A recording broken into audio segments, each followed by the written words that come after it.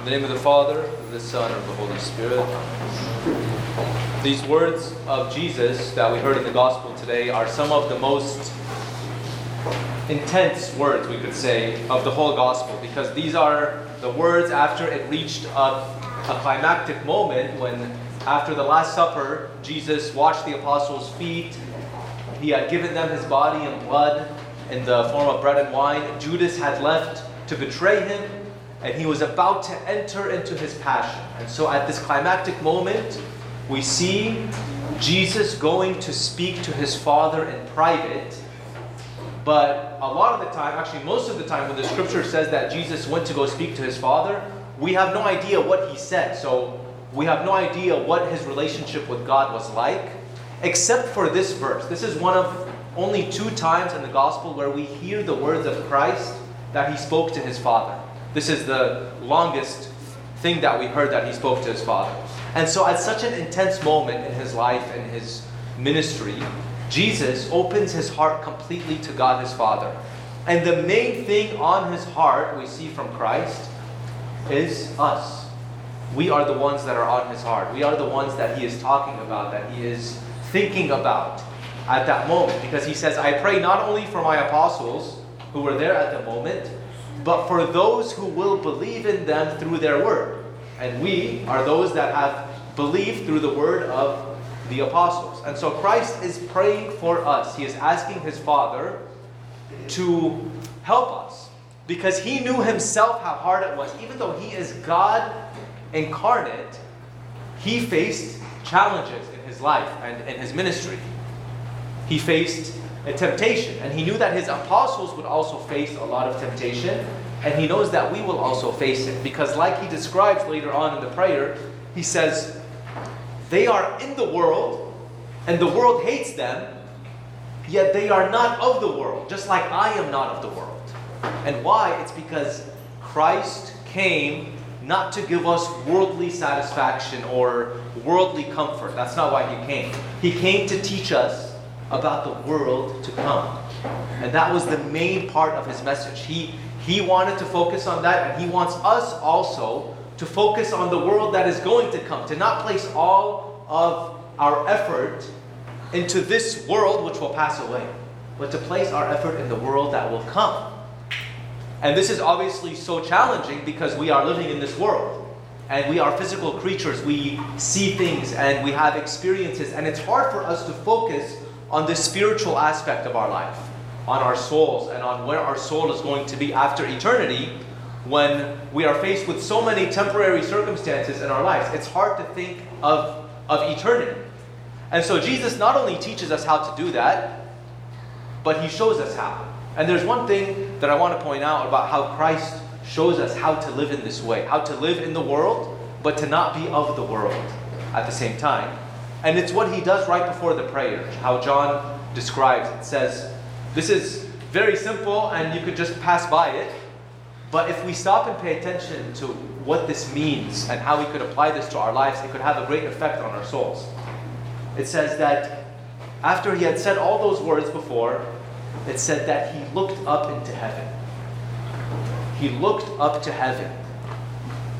And we also, brothers and sisters, when we're living in this world, should not just be looking at this world, but we should be walking in this world and looking up into heaven at the same time, having our eyes fixed on God himself, having our eyes fixed on what is most important in life, which is the salvation of our souls. This is something, obviously, that is hard to do.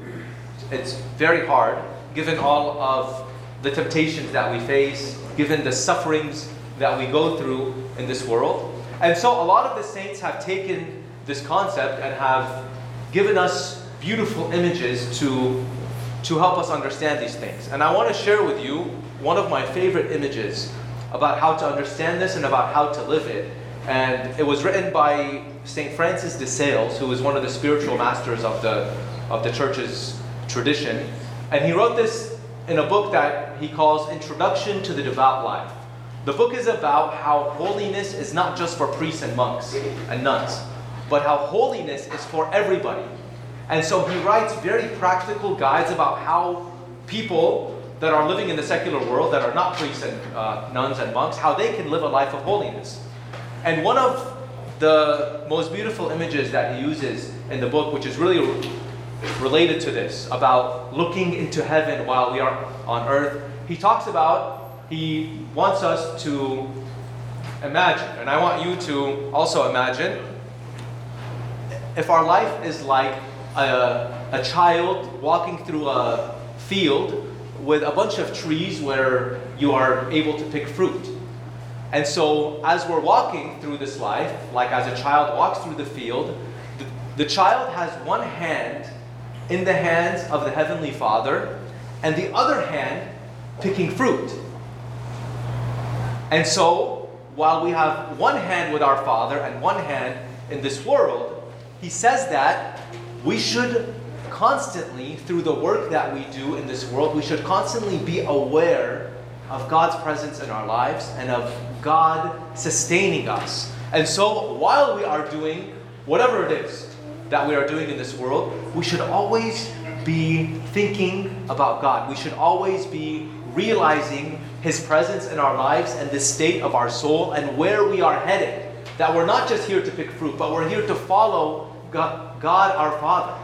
And so he says, there will be times where maybe we are so busy and we can't focus on God in the middle of our work. And so he says, then at that point, you should take time where you pause and don't do anything. You pause and you stop to pick fruit, but you pause and you contemplate God's mysteries. And you think about God's role in your life. And an example of this is if you're so busy with work or school, to just take time and pause and to pray. It could be that you say a Hail Mary or you say a decade of the Rosary when you're working.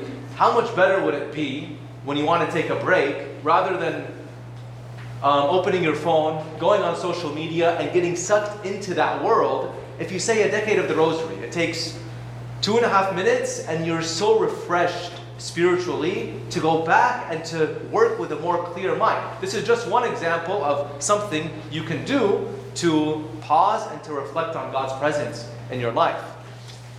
He also talks about one thing that we are tempted to do, which, if we go back to the image of having one hand with God and one hand picking fruit or doing whatever work we do in this world, he says we could be tempted, and we will be tempted, to say, I need both hands to do the work, and to take our hand from the hand of God and to just pick fruit or to just do whatever it is that we are doing in this world.